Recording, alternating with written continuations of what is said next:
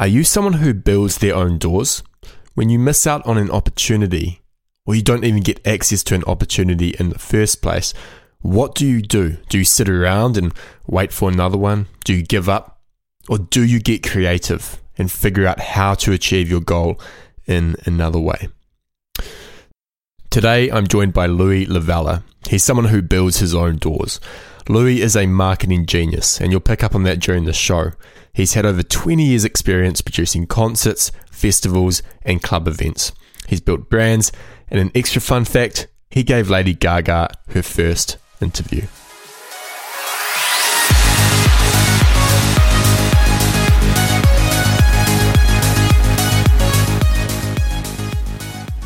Producers, I hope you're well. My name is Sam Matler, and I'm the host of the EDM podcast. If you've been listening for a while, you know what this podcast is about.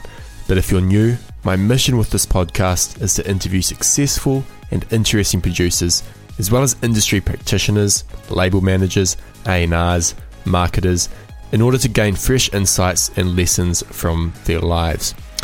And I'm really glad Louie came on the show for two reasons. The first is that I'm on another caffeine fast, and I was super tired during this interview. Actually, beforehand, I didn't know how I was going to do it. I felt like I was going to fall asleep. But because Louie has been on so many podcasts, he knows how to interview, he knows how to be interviewed. It flowed incredibly well. He did all the work, and I came away feeling energized, which was great. Even better than coffee. And the second reason is that we talk about some really interesting stuff. We talk about what the most common traits are among successful artists. We talk about why artists can and need to be entrepreneurs, the eventual downfall of email marketing and what to think about instead, the future of labels and Louie's advice for record labels, and also Louie's music marketing course. I hope you enjoyed the interview. I certainly did. Please welcome Louie Vella.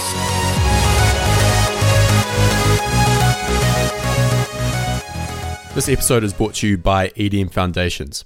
EDM Foundations is my course for new producers, those who've been producing for under 12 months, or even those who've just started. The whole idea of the EDM Foundations course is that you learn the fundamentals of music production by actually doing and not just learning the theoretical stuff. The course consists of over 12 hours worth of streamable video, where I walk you through the creation of 3 songs and give you advice and tips for working on your own original alongside them. We've had over 500 people sign up for this course. Many of them have had great results. If you want to learn more about the course, head over to edmfoundations.com.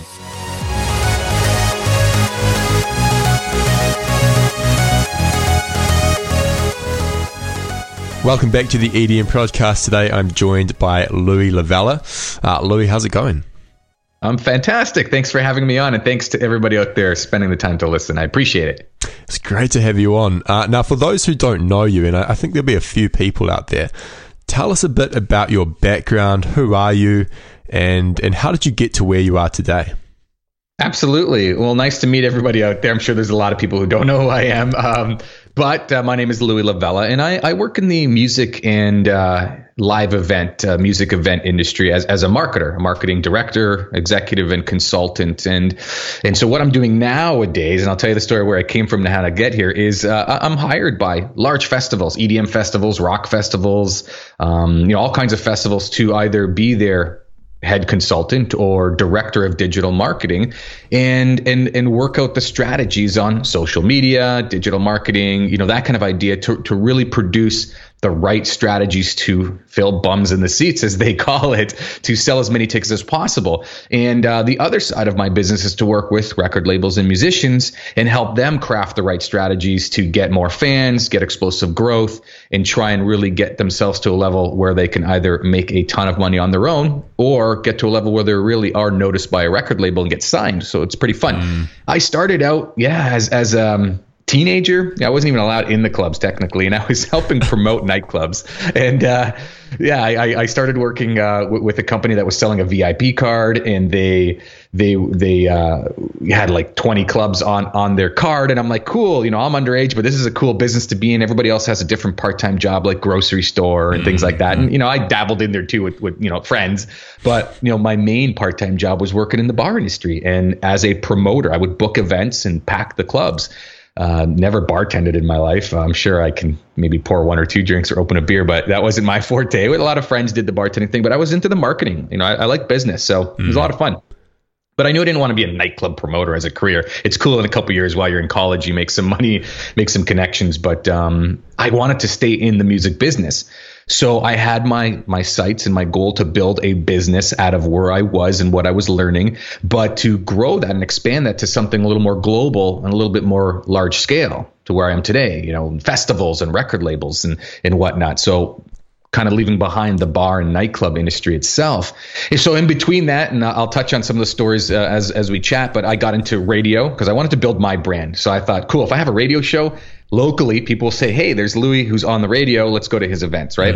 I did that, and I got into television as well. Same idea, but now national, kind of like an MTV channel where I was hosting and I was interviewing people like Lady Gaga and Richard Branson and Backstreet Boys and Tiesto and Deadmau5 and all these people. And I thought there's another cool step to my brand, and that can expand again outside of where I am and keep moving. So for myself, it was always a huge thing to build my own personal brand and credibility, and then to walk the walk, put on great events and get musicians that are successful or to their certain level of success so I can keep growing. So that's my quick, maybe not so quick, where I came from. That's amazing. So do you just decide, I need to get into radio, I need to get into TV, and then you go and do it? I mean, that's exactly. Because a lot of people will say that they're going to do things and, I need to do this, I need to do this, but they don't do it. What do you think is the difference between someone like you and them?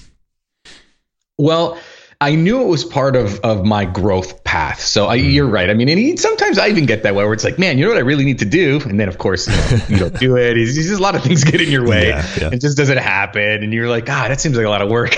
But I was really determined that I'm not going to stay as a nightclub promoter or doing events locally. I can expand. So let me expand. And, the next step was, and, there's probably a little bit of something in me that wanted that tiny bit of fame, being in the entertainment industry. Yeah. I'm not a singer, or anything like that, but I could see how great they are. And people love the parties I threw. So that was cool. But I thought, man, if I can get on radio, that's going to be good for my brand. And, that's going to be fun to do.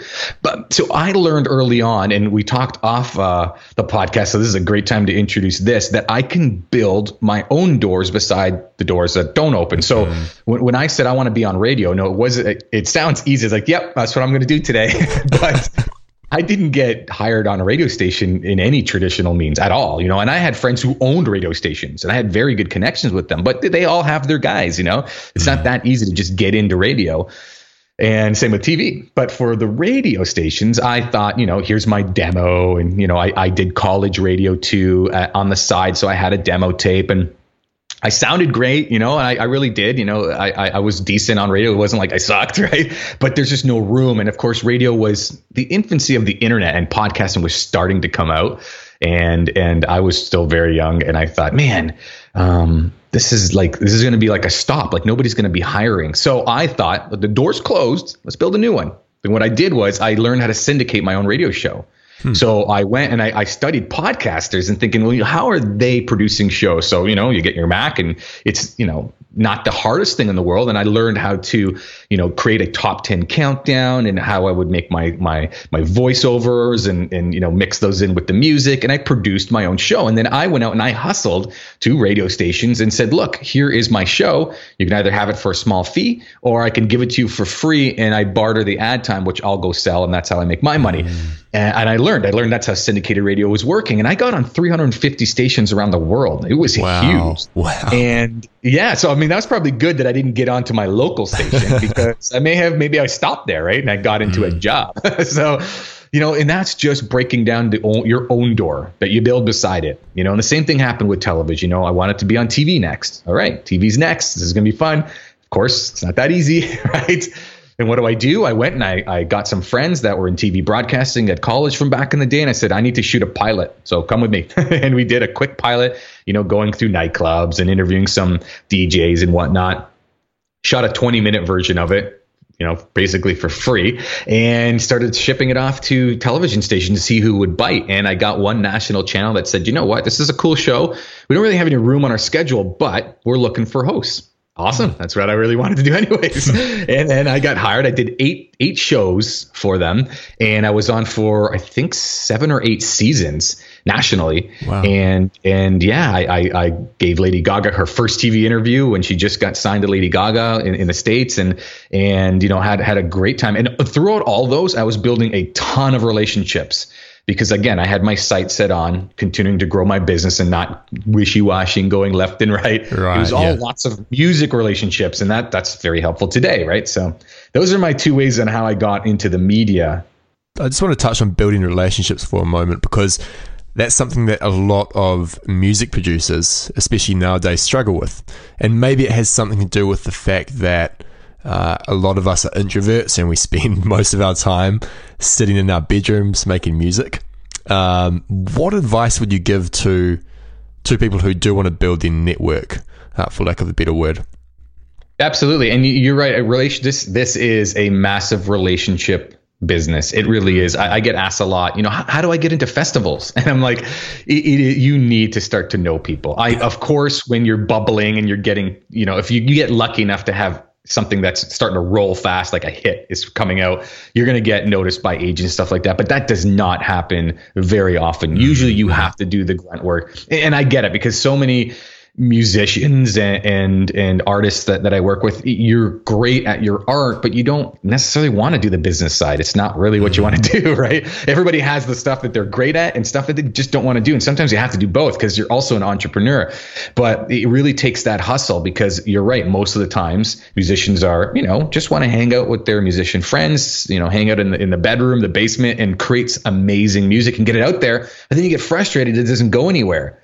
Right. It sort of fizzles, but that's because you don't have the know-how on how to get it out there and get traction, get growth, and actually network with the right people. So, I've been on a ton of flights. Tons. I used to, go on flights every couple of weeks, every week to a new place in the States and all over Canada. And it's sometimes not in like VIP section, regular flights, you sit beside somebody and you're alone and you're like, hey man, what do you do? And these guys could be the vice president of some company or something. You never know. Right. And maybe not even music related, but, and you sit there and you chat, you might have a beer and this and that, and you think, and I'm always thinking in my head, man, and I bring this up to myself when I'm a little bit afraid to go talk to somebody or call somebody. It's like, everybody's just a normal person. How many times I sat beside the president of some company or vice president or executive of some pretty big branded company, and we just chatted about whatever, right? They're just normal people, so don't be afraid to reach out to people.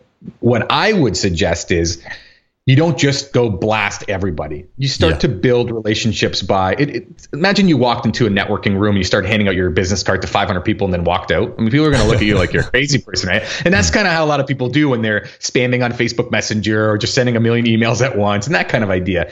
You really want to just take your time and build relationships, because a few strong relationships are probably worth a lot more than 1,000 basically crappy relationships, right? That are just ghost relationships. So I would take your time, and use the digital atmosphere that we have. I get it. It's not easy to just call somebody, especially being introverted, that kind of idea, but follow them on Twitter. Maybe so I teach this in one of my courses on how to get PR and even get on radio, especially with PR and blogs. Don't just blast to like news at spinmagazine.com. That's like probably a trash box, right? I would go find actual writers, look at their articles, the ones that actually fit your genre, and email them. Hey, I liked your article when you talked to whoever, the Chainsmokers, and I didn't know they did that, and just start a relationship. And then they'll, maybe put a little tag. I'm a, bubbling producer too. It's great to keep following what you're up to. A lot of people like, to be loved, and you get a nice fan email. They'll probably respond. Oh, thanks for the email. You build right from there, right? It's not just a hard sell. You're enjoying what they do, and you're starting to build, chip away, step by step. And all of a sudden they'll probably ask, so what do you produce? Because they need content too, right? And they need to discover somebody new. It happens, right? But you're not going out there with your spam hat on and or doing nothing, right? And that's completely not going to help you out. But you have to do the work. There's no agent or label out there that I've ever talked to, big or small, that said, yeah, no, we just scour the earth trying to find this brand new musician. I know that they say they try and find the new one, but they want to see that you take your business like a business, right? Yeah, and have otherwise initiative. You're going to invest all this money in you, and then you're just going to burn it, right? They have to know you're going to take care of it, right? Exactly. I like what you said about not hard selling via email. This is something I talked about with Sebastian Lintz, because he mentioned this too, and I'm sure you'd agree with me here. But I receive a lot of emails from producers. A lot of them ask for feedback on music, which I don't have the time to give. But occasionally, someone will email, with like a paragraph saying how much they love what I do, how much they love the articles, and I'm pretty inclined to respond when I receive emails like that, because you feel good, especially it does feel good, like hundreds of emails that are just spam. And then all of them are do something for me. The amount of emails I get that are just terribly worded, and it's like, we're gonna make killer money, and I'm thinking, do you know what the music industry's like? Where's this killer money coming from? You know what I mean? And but yeah, it is just very much me, do it for me kind of thing, and there's no there's no love in it, right? And so I completely see how you would get a little bit of interest in somebody that takes interest in you first. You know what I mean? It feels good, and it's just building a relationship, right? And then, you want to help out. Sure. Yeah. Especially if the music's good and you've chatted for a little bit, who knows? And you might just give them a break, right? But they've built that relationship. So it's extremely important to think about that. Exactly. You mentioned that, as a musician, you're also an entrepreneur. What do you mean by that? Because I've heard a lot of people say that. But everyone has a different definition or reason for saying that. Yeah, I mean, to me, as an entrepreneur can create things out of thin air. You really can. And so, as an artist, you can create a song out of nothing. It just comes in your head, and you have that entrepreneurial spirit already inside of you for the musicians out there.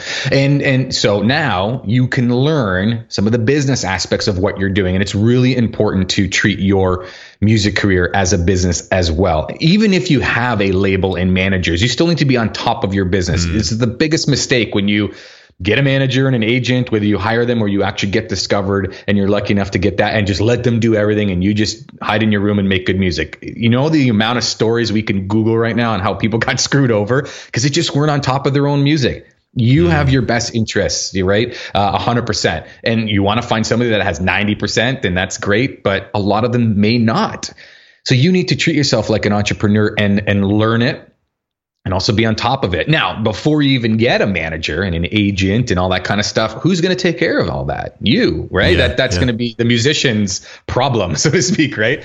So you do have to have that other entrepreneurial business side hat on and make sure you understand how social media really does work, not just posting. How does it actually work to grow your fan base, and how do you use the ad system? We have to spend money to make money in this business, and to just grow it organically is very slow. When you get to a critical mass and you have a huge fan base, it gets a little easier. You don't have to spend as much because you have people paying attention, right? Yeah. But when you're growing it, that's when you got to, do that heavy lifting starting, right? It's going up the hill with the boulder. You get to the top and it gets quicker on the other side. And so you really need to understand how all of that works. And it's a lot of work to figure it out, but it's not a lot of money to do. You just have to do the research, maybe buy a few courses, read some books, test, fail, test again. It's really just like crafting a new song, but now you're crafting your own business, your brand, and it's important to know. I think you said this in an article or a blog post somewhere, but you said that everyone can succeed if they're consistent and stick to their plan. And I'd like to talk about that. Why is it important that artists play the long game? I think most of us have a very short attention span, and it's probably even worse now with social media and the amount of platforms and content that comes in front of us. So, this was held true years ago, but now it's like super true, right? That we have like goldfish attention spans now. So we get a great idea, we start implementing it, and we do it. We think it's going to work out, and it just doesn't work out. So we stop and we move on to something else, right? And And when I'm talking about succeeding in your business, I'm talking about maybe some marketing initiatives, or, you want to get gigs, or you make some phone calls. Most of the people will give up. And we've seen so many meme images and, cool Instagram quotes on that. You almost got there. You almost had it, but you stopped. And it's true. That's just human nature, that a lot of people end up stopping before they get there.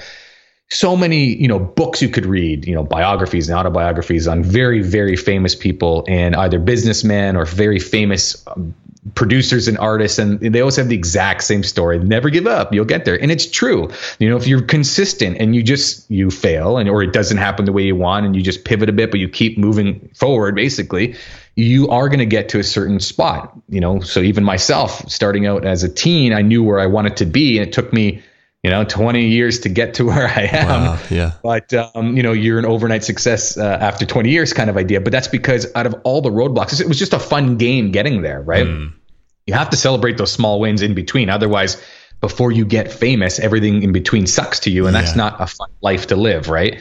It kind of like those people who work before they retire and they hate their job, but they look forward to retiring. Then they're 65 and their back hurts. They can't go anywhere, so you might as well like what you're doing in between, right? So the consistency has to be there, or you will not get to the goal. It's just not going to happen. But make sure you're celebrating small wins and you're having fun while you're getting there. So you're building your fan base. You have 100 fans. You put out a track and 200 people, saw it or heard it. Now you have 200 fans. Like, celebrate that small win. You're growing, and I know we all have our sights set on the big thing, but you got to get there someday. But before that, you have to be consistent, or you really are just going to give up, try something new, give up, try something new, give up, and you're never going to get there. There's no traction. I think that's really important because, a lot of people that get into production nowadays, and I know this because I'll have people email me saying, I want to be the next Martin Garrix. Can you help me? I'm not even kidding. Like, that's what they say. And so they have this massive goal, which is good, but that's all they have. And then they get discouraged, and then they run into creative block or writer's block. And it's because they've got this extrinsic goal, and producing music has just become a means to an end rather than an actual passion. Because they've stopped celebrating those small wins, stopped celebrating just finishing a track, finishing a project, which is a huge thing. It is. Yeah, that's crazy. And absolutely. And I think if you break down that big goal, you want to be Garrix. So where is he now? Okay. Is he number one this year? Number one? I think so. Right? Yeah. Anyways, you want to get up there, at least number one. But you got to break down those goals. So, it doesn't, everybody has great music, and there's a sliver of audience somewhere in the world that loves the music. And there's a sliver that doesn't like the music. They like country or something like that, right? So it's okay. But you have great music, and that's fine, and you're gonna craft. But what are the odds of a hit just breaking out, right? Why do you think we have record labels with big executives, formulas, money, the agents come into play on helping develop the artist by getting out to touring? There's a huge marketing machine involved. So the odds of you creating a track and it becoming a hit by accident are not very high. But you can take some of the ideas from a major label and start to craft your own mini formula and grow. But you have to have fun along the way, like you said. Otherwise, you're going to wait to get there and be frustrated that, man, I sent 1,000 emails to all these agents. I have great music. I did 2 shows in Orlando and they were great. And maybe they were great. Maybe you do have great music. But by waiting for the agent or the manager or the label to swoop in as the fairy godmother and just take you by the hand and say, here's your $1 million advance, and now you're famous, it just doesn't happen. You absolutely need to do your own and grow so that they can take notice. And maybe somebody does look at one email and say, let me see, go to your social media. That's your new EPK nowadays, right? Check it out. And if you have 50 fans still and a couple of great tracks, they're going to think you're not doing it. You don't have the hustle. You have good music, but I'm not going to invest in that. I might as well invest in Martin Garrix and put a new album out. That's guaranteed for me. Do you know what I mean? Yeah. So you have to actually put that hustle in, and instead of, like you mentioned, the music just being the means to the end and it's not passionate anymore, celebrate them all, and put them out, have a little sequence launching things, and you see the growth, and just get excited. You get one little blog, could be a local blog. That's exciting. Let's use that to your advantage, right? Don't let it slip away. That's great advice. What are some other common traits that you see successful artists sharing? beyond what we've just talked about? Yeah, I mean, obviously, like I just mentioned, hustle is usually number one, where they just have I have seen people who without great music out hustle and get further than just amazing artists. I mean, I see it a lot. You probably see the same thing. Yeah. You know, I even have, people that I know, you know what I mean? That I know their story and they are great and their hustle just isn't there. Maybe they're afraid to, and this is maybe another thing people need, not be afraid to succeed. Sometimes that's worse than being afraid to fail. Talk about that a bit. That's interesting. Yeah. So a lot of people are always say, I don't want to get the no. I don't want to get the rejection. Maybe they're not going to email me back. And that's the failure part. But I've seen so many people don't want to send out the emails or do the hustles because they're actually afraid of succeeding. They're afraid of, man, if I get X amount of big, what if I get some haters? If I get X amount, what if I have to travel a lot more? And who knows what the fear could be, but you're actually afraid to succeed. Now I have people looking at me thinking I better come out with the next hit. And, that could be a huge fear. And that's something that people need to get over and understand. You're in the entertainment industry. You want to get this big goal. And deep down, sometimes that is the actual fear that's slowing people's hustle down. Not that they're going to get a no, but they might get a yes. Then they're like, uh-oh, what are they going to expect of me? I have an advance coming now and I have to produce this album. And what if I have writer's block? And, that could be a huge problem and it could stop them from actually trying hard, right? So hustle is the most common trait. Are there any others? Yeah, the hustle is huge. The failure to succeed, I think you should try and wipe that off. That's absolutely crucial to make sure that you just go forward. To me, again, my personal favorite that I like to use, and I mentioned it in an earlier story, is that finding new doors, you know what I mean, and break those down. As a musician, if you have that entrepreneurial spirit inside of you, I know every one of you are creative because you can create music out of nothing. It's fascinating.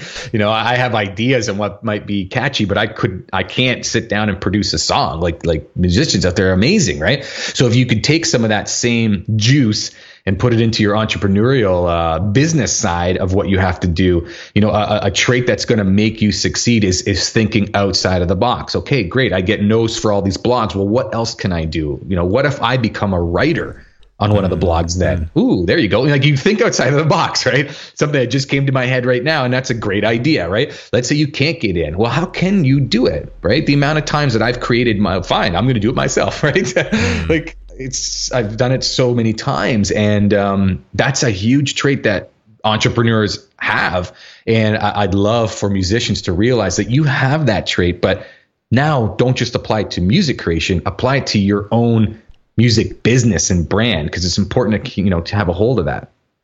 I also think it's never been easier to build your own doors. You can get into music production with just a laptop and headphones. You can get a lot of plays on a song without a manager, without a PR person. If you get it uploaded to a YouTube channel and it gets 2 million plays, that's amazing. And you can do that by yourself, which you couldn't do 30 years ago. Yeah, absolutely. It was locked down. You needed to get to a label, and to get to a label, you may have needed an agent or a lawyer, because it wouldn't take unsolicited, music, right, for copyright scares. So that was a problem. And then you had to go through the channels. Look, hey, we're going to distribute it. It's going to get into stores. And then we have to get it on radio in order to get the promotion. And then we'll put a tour. And it was just a specific formula. And a lot of labels have contacted me and have lost their way because they're actually still applying the old formula that may not be working anymore.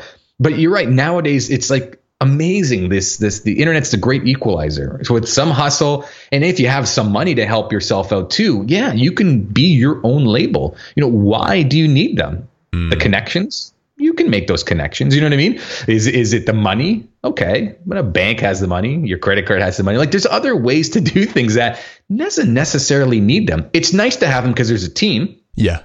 You can hire that team too when you get to a position. You're starting to make royalties. You're doing some sales on iTunes. Spotify spins are up there. Cool. Why don't you hire your own manager? So you're in control. You know what I mean? Like, you can start to, you can produce yourself. You don't need their money. So technically, a lot of people are saying, like, it's nice to have, but do you really need them? Do you know what I mean? Yeah, no, for sure. I'm really curious. I've asked a few people this question. What do you think the future of record labels is over the next 5 to 10 years? If they're smart, they'd go into a complete marketing machine only. That's what I think. I agree. They would just be, I mean, you don't need them as a distributor because you go to CD Baby or TuneCore. Yeah. So what do you need them for? Other than, what, are they going to get a better deal? Okay, fair enough. But technically, let's pretend, right? You could still do it on your own. Yeah. Producing, like you said, laptop and headphones.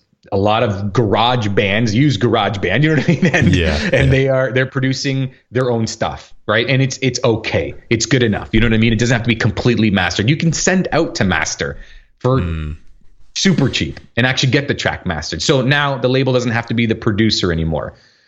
Online, you can find licensing deals. Do you need them as publishers? Not really, unless, you want to utilize their connections because they may have some connections with TV shows and stuff. But technically, eventually, you're going to be able to do that yourself. Or there'll be other companies like Taxi.com and whatnot that just do that for you, like the CD Babies for distribution. It'll come down to marketing in dollars. Now, maybe a bank will show up and say, we are investing in entertainment brands. We're that kind of a bank. And then again, you've cut them out, right? So you don't need their money either. So it'll come down to just marketing. Now, guys like me, I'm a marketer. I that's what I do. And I market festivals and labels and stuff like that. So I am that mini future label almost, right? Like I would assume Sony Music, if they're very smart, should really look at becoming a huge marketing machine. Like they always have been, but start to trim the fat on the things that are not needed. I'm sure they're starting to go that route already, saying it's a la carte. Look, you don't need distribution. Okay, we won't advance that money. We don't need you to produce tracks because you've done it yourself. Cool, chop that out. And it just becomes investing in marketing and things like that. And that's where they really need to go. Otherwise, there's going to be more and more musicians that literally do not even care to be signed by them. Right? I'm just thinking about how many labels I could list right now who do a terrible job of marketing. I need to start emailing them. And say, hey man, this is how it's done. You don't have to spend tens of thousands of dollars. What's going on here? But it's true, right? Especially when you're developing a new artist. I mean, there's the two roads. There's the new artist, and then there's an established artist, and that can be huge like Lady Gaga, or pretty good critical mass where they can start to roll on their own without funds. But the new artist, usually a lot of labels and even musicians make the mistake of doing the traditional record label marketing route. And they're forgetting that as a new artist, you have to develop yourself and almost give everything away for free, almost, right? Because your Spotify spins, what are you going to get? 10,000 if you're lucky, and that's pretty good for a brand new artist. And what are you going to make out of that? $11? You know what I mean? So you might as well just give it away and start to make money, maybe doing some gigs, or you're moonlighting with your career and you have another job. But everything has to be very easy access and a lot of two-way engagement. You're really building fan base. As people love your song and they get a like from you or a comment back, they feel awesome. You're a celebrity still, right? Because you produced a track, something they can't do. So that's a very different way to develop the artist. Now, when they get to a critical mass, you might have 5,000, 10,000, a million fans. All your sales channels come down to, okay, you have to buy it. Spotify's making money. We can license and we can get royalty deals and things like that. It's a different way to develop the artist, right? So you're probably seeing a lot of record labels that you can list that are not doing it properly. They just said, cool, we'll just email our list. Yeah. And we'll put it on our fan page. Well, how many fans do they have? 50,000? 1,000? That's not going to work at all. They haven't even hit critical mass as a label, right? Exactly. So I am an admin on some huge artists. You could probably think of them in your head right now, massive ones, and I'm an admin on them. So I can see what's going on, right? And I won't mention names for confidentiality, but the ones you're thinking of, probably on there. So but I can see they have millions of followers, let's say on Facebook. When they post, they will get 100,000 people liking it. Do you know what I mean? They've hit critical mass, and they can say new tracks coming out, and they can put it out there. And they don't necessarily have to really spend a lot. They do strategic and stuff like that. Great, to get a little bit more reach, but they have critical mass. So when you're medium-sized labels and down, or your starter producer, or even someone that's been doing it for 10 years but just doesn't have a million fans, you can't just put it out there and say, hey, mom and my 3 friends, share this for me, right? That's just not the only thing you do. That's when you have to do that heavy push and the boulder up the hill, and you might need to spend some dollars, but everything's need to be very free. You can't just ask for donations right away. They're not super fans yet. And so these guys that are just emailing their list, it just falls on deaf ears for the most part. Right. And that's kind of why they're probably doing a lot of marketing wrong, especially with the new way of things. And it just takes a little bit of hustle and a little bit of dollars to get things rolling. For sure. You touched on email, and I really want to talk about this because I'm a fan of email marketing. I use it for my business and it works pretty well. But you've said in an article, you kind of bagged email marketing. Let's not beat around the bush. And you said it's less effective than social media. Why is that? Well, I love the article because it does get the question asked almost in every podcast now. So it's great. It's a great conversation starter. Like you said, I bagged email pretty good, and and I do get that same, not hate, just the opposition of it works really well now, and stats say it's working better than social media. So what the hell are you talking about, Louie? Right? Yeah. Well, here's my thoughts on email marketing. Look, everything changes. We know that. SEO changed on us a million times. Pay-per-click on Google, who used to be a penny, now it's like $5 for a click, depending on what you're going for. Email's no different, and social media is not going to be different either X amount of years from now. But I wanted to write the article to really give attention to what's changing and how people get very complacent in what's going on and not realize the cliff that's coming, right? So in my article, I kind of listed a couple things where I said it's not working anymore very well. Now, of course, if it's working for you, don't stop, because that's crazy talk, but to pay attention to what's going on. So let's say, have an ad and I'm going to try and get traffic to a landing page or something. I want to get people's emails, right? Now, I got to spend money to get you to that page. Same thing with musicians. You want to get them on a list. Only X amount of % are going to give you their email, right? So all the money you're spending in the hustle, let's say you use 30%. That's pretty good turnout. Maybe 50% of the people who land actually give you the email, which is pretty good, right? I think that's above normal for most part. Yeah. Now, so let's say out of 1,000 people, 500 of them are on your email list. Out of those, some of them are going to give you a spam email. Maybe they just want your track, or they just want to you want your free PDF. But I don't want to hear from you ever again. So they might get it and then unsubscribe right away, or they might give you that spam email that I check once every 6 months, right? So how many of that 500 are spam emails? Maybe 100, right? So now you're down to 400. Now, what happens if it's the real email? You actually want to hear from me, and I email out, and my MailChimp or Aweber says, cool, you got a 30% delivery or open rate, right? Now, out of that chunk, only 30% of those people actually got the email, right? Because it went into the spam box and things like that. Now, after all of that, how many people who actually got it? It was the real email, right? And then they opened it, and now how many people are going to take the call to action that I asked them to do? Whatever that is, buy the track, get the next stage, whatever it is. I've done a lot of work, and this is traditional way of you doing email marketing, but I see the numbers squeezing and getting worse and worse, right? And I wanted to bring attention to a lot of marketers, and I'm really familiar with internet marketing. I play in those groups a lot just to learn what's going on so that I can apply it to music, right? And I see a lot of people loving email, but then complaining on the side of these things, right? I see, hey, I'm sending out PayPal invoices and they're not getting it. But this is PayPal, right? Or my accounting software, I'm sending invoices. This is, big companies, and why aren't they getting it? And then you talk to support and like, oh yeah, they have to go whitelist it. It's getting worse, right? So not to say to stop. If it's working, you don't just stop. That's crazy. But you need to realize that things are changing. So something I've been testing is either not asking for the email at all and using retargeting on Facebook and Instagram, or using Messenger and getting people to opt in via Messenger, and then I can send things out as blasts that way.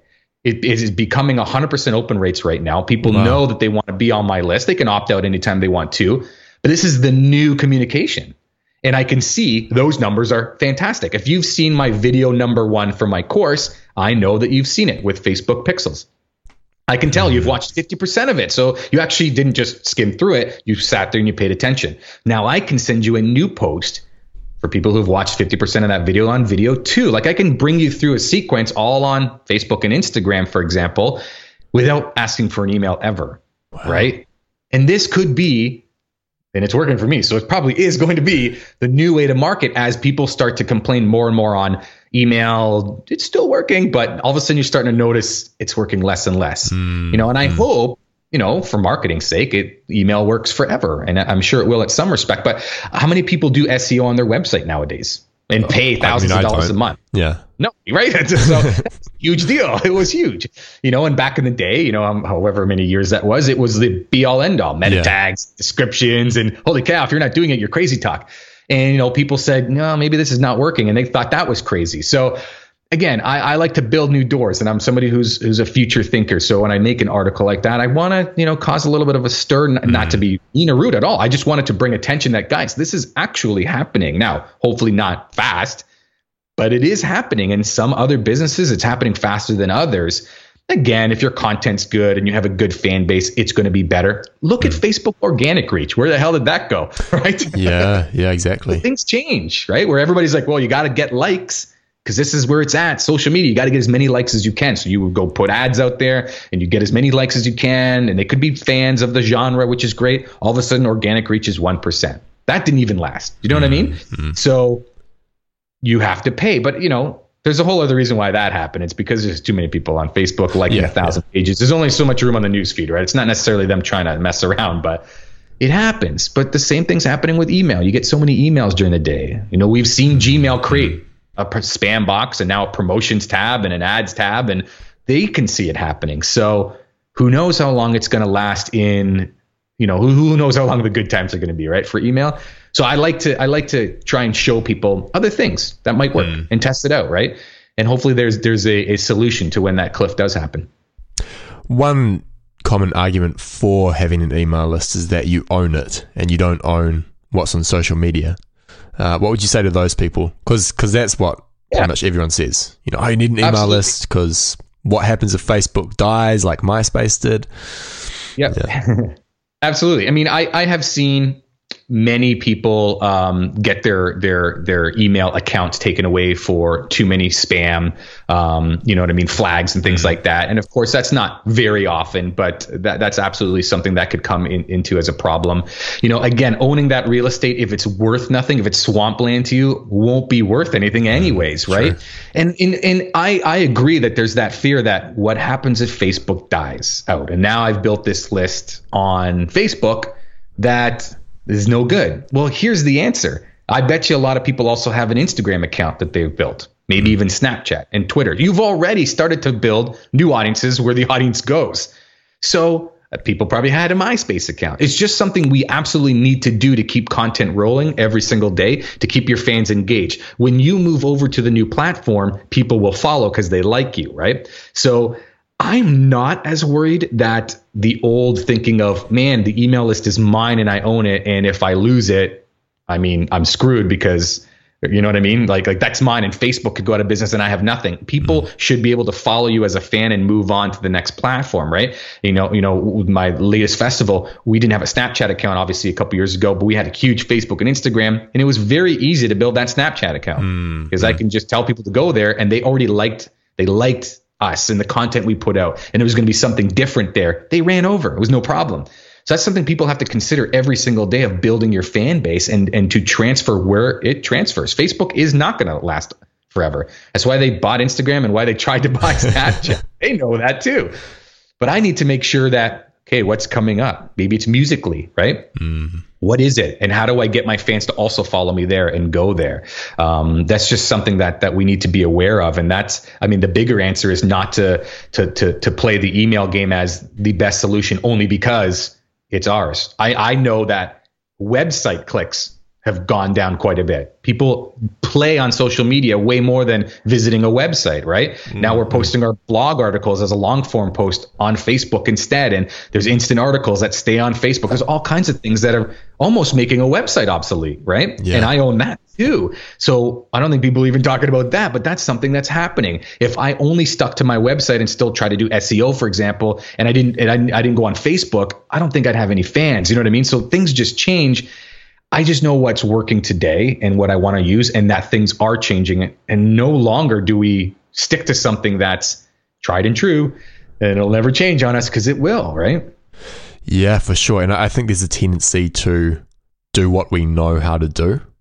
And if you know how to do email, but your social media is kind of new or uncomfortable, you're not sure how it works, then you're less likely to use that. And I think that's a bad thing. And that comes back to complacency, like you talked about. So I want to talk about your music marketing course in just a moment. But before we get to that, what are the most common music marketing mistakes you see artists, labels, managers, or PR people make? I think there's probably a whole whack of them, right? That we could probably both know that it happens. I would say, as an artist, not having a story that is going to be the focal point of all the marketing you're doing. A lot of people are like, oh, okay, cool. I'm a great hip hop artist. I came from, the lower ends and struggling. I'm like, that's the same story as every hip hopper. You know what I mean? Like, what is your story, man? Like, where did you come from? What is it that, you know what I mean? With every single brand out there, every single music brand, there's just no story. It's just, my music's awesome. I'm trying to, DJ everywhere, whatever it is. It's just a generic story. Not only are you competing with the other ones around you, but you're also competing with the super famous people that actually have a story, right? So that's a huge mistake, that people don't sit down and consider what is your actual story. And closely to that, you want to make sure that you know your audience too. Right. You don't want to just post and have like I said, your mom sharing it. That's not your audience and her friends, things like that. You want to know exactly who you're speaking to so that it becomes really easy to create content every day, because you know your story, you know exactly what they want to ingest. And different EDM artists have different audiences and stories. Different hip hop art. Kanye and Drake are both hip hop, but they're very different, have very different fans. You know what I mean? So even though they're just hip hop generically, they're still very different. And so the people want to take in their story differently. Meaning, what do you post? Pictures of your family and your life during the day, or is it politically driven, and who knows? But you need to know your story and identify that. And that's a big mistake. There's so many. I mean, maybe 90%, or 80% of the musicians forget that part. They just put out the music, and hopefully the music speaks for itself. And it doesn't anymore. There's tons of great music, and we're in the online world, so you can discover music like crazy, right? And there's tons of great music around the world. And so those are huge mistakes. And then, the other big mistake is just not getting the marketing. Like I said, you post it on your fan page, you put it on SoundCloud, and nothing. You know what I mean? There's no plan around it. Like, I would always suggest a sequence, like, hey, warm up your audience, make a post, I'm coming up with this new track, and hey, here's the inspiration for the track, and then something else, and then the track comes out, like, build that up and use the ad system. I just did a case study, and this was for, again, hip hop. But we spent like $200 in ad money. It was nothing, and he got like 12,000 listens, real listens on his track, and he had 100 fans, so it was nothing. Now he's at 500. So again, still nothing. But for $200, he got 5 times the fan base. 10, 11,000 views, and he got in a whole whack of blogs. He got a ton of support.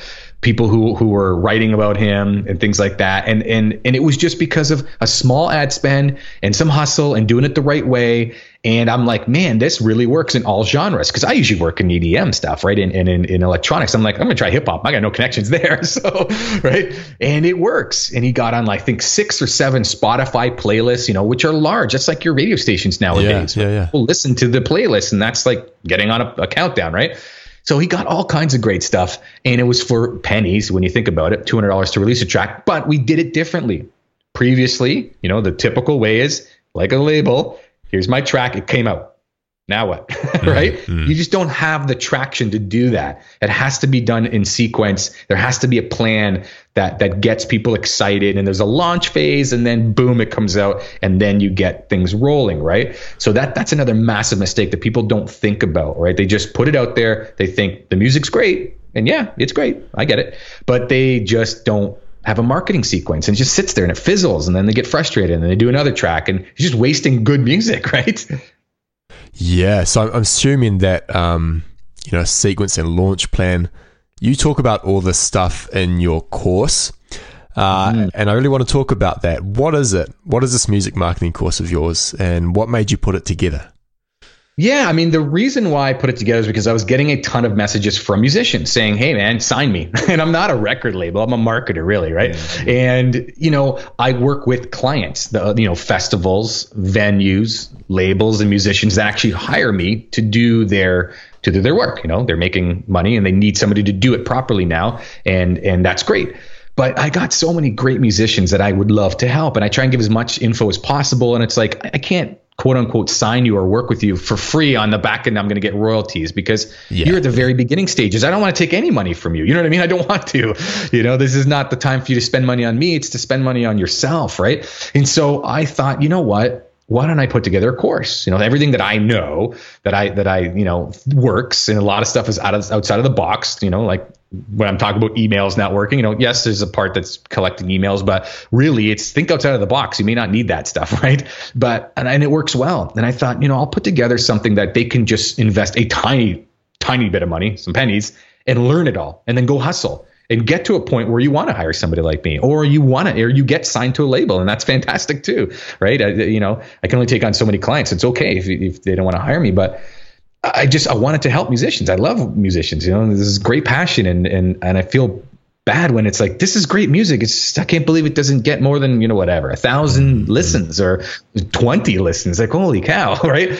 But I can see why, and that's the reason why I really put together the course. And it's 4 modules. So it talks about, your first module goes through Facebook and Instagram advertising. So if you want to spend money there, this is exactly what you do, right? This is all the cool tools you can use in the back end. It's not just hitting boost. There's some amazing things.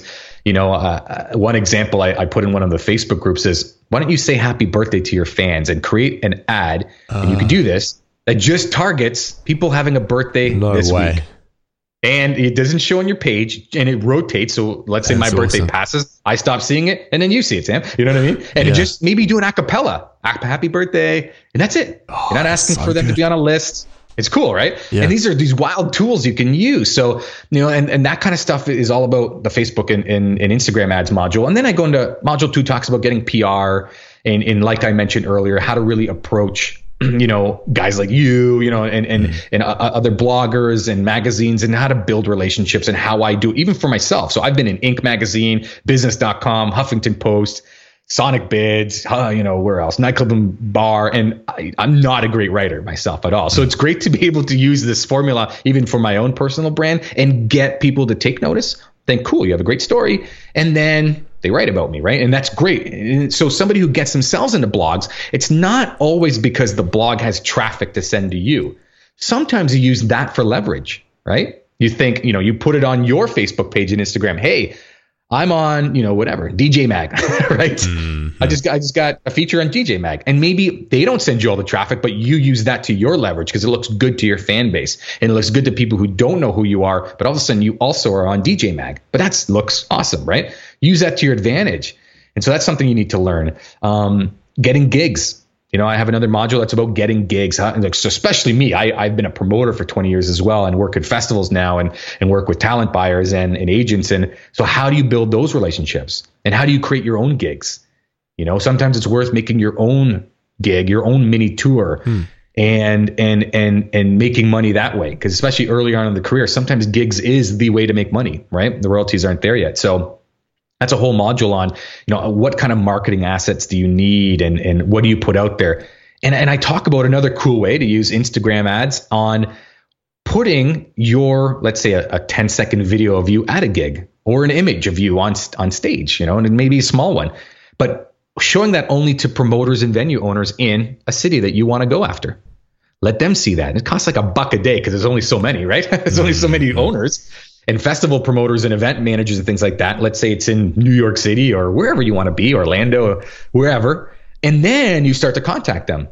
And they say, hey, I think I've seen you on Facebook, because you strategically put your ad in front of their face. Do you know what I mean? And it doesn't cost a lot of money, but you're being strategic, right? And you're showing them the stuff that you can already do. So that's a great module on getting the gigs. And of course, I talk about of actually launching your album or track. What are the sequences? That's the 4th module. And the sequences to actually get like I mentioned with that case study, $200 and you got tens of thousands of views and listens. How do you do it? And how do you rinse and repeat that constantly so that in the end of the year, maybe you've put out X amount of tracks, but you've tripled your fan base and you got more raving fans that want to spend money now and you've grown. So what is the sequences that work and the things that are being done incorrectly when you're thinking major label and you're just popping your thing on SoundCloud and nothing happens? You know what I mean? How do you actually craft the sequence and the path so people actually walk down your path the way you want them to and get them to listen, right? So that, I made that and as things change, I want to change up the videos in there. Hey, this is new and this is what's happening, test it. Yeah. I really wanted people to have access to some knowledge, and there's lots of courses out there, but there's courses on just Twitter following, growing your SoundCloud and things. And these are great. Creating a music business. How do you sign up for royalties? And those are all awesome. I want to do something different, right? So that it's complementary to those, or maybe it stands on its own, but it's very different than some of the other courses out there. So it doesn't overlap, but also things that I'm seeing that's not happening that I can maybe bring some light to. So yeah, it's pretty fun. And how do people learn more about this course or get access to it even? If they want to? I mean, you can go right to my website, louielavella.com, and there's a button that says launch your music. And actually right there, you can jump into, I have a 4-video free training that kind of outlines the course, but teaches quite a bit how to define your story, how to reach out to PR. So that's a free course. So they can go right to my website and just start there and get in for free. And there's 4 videos that get sent out, and I ask for an email, but I also have a button to say I'll send it right in Facebook Messenger.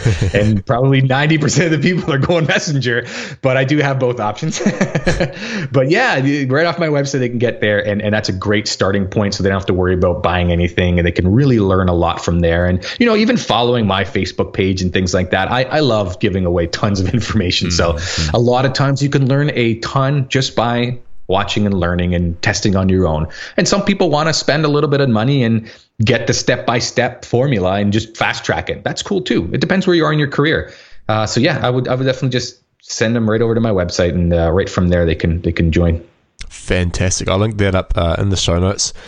Louie, it's been a fantastic conversation. Really good. I've learned a lot. I'm sure other people have.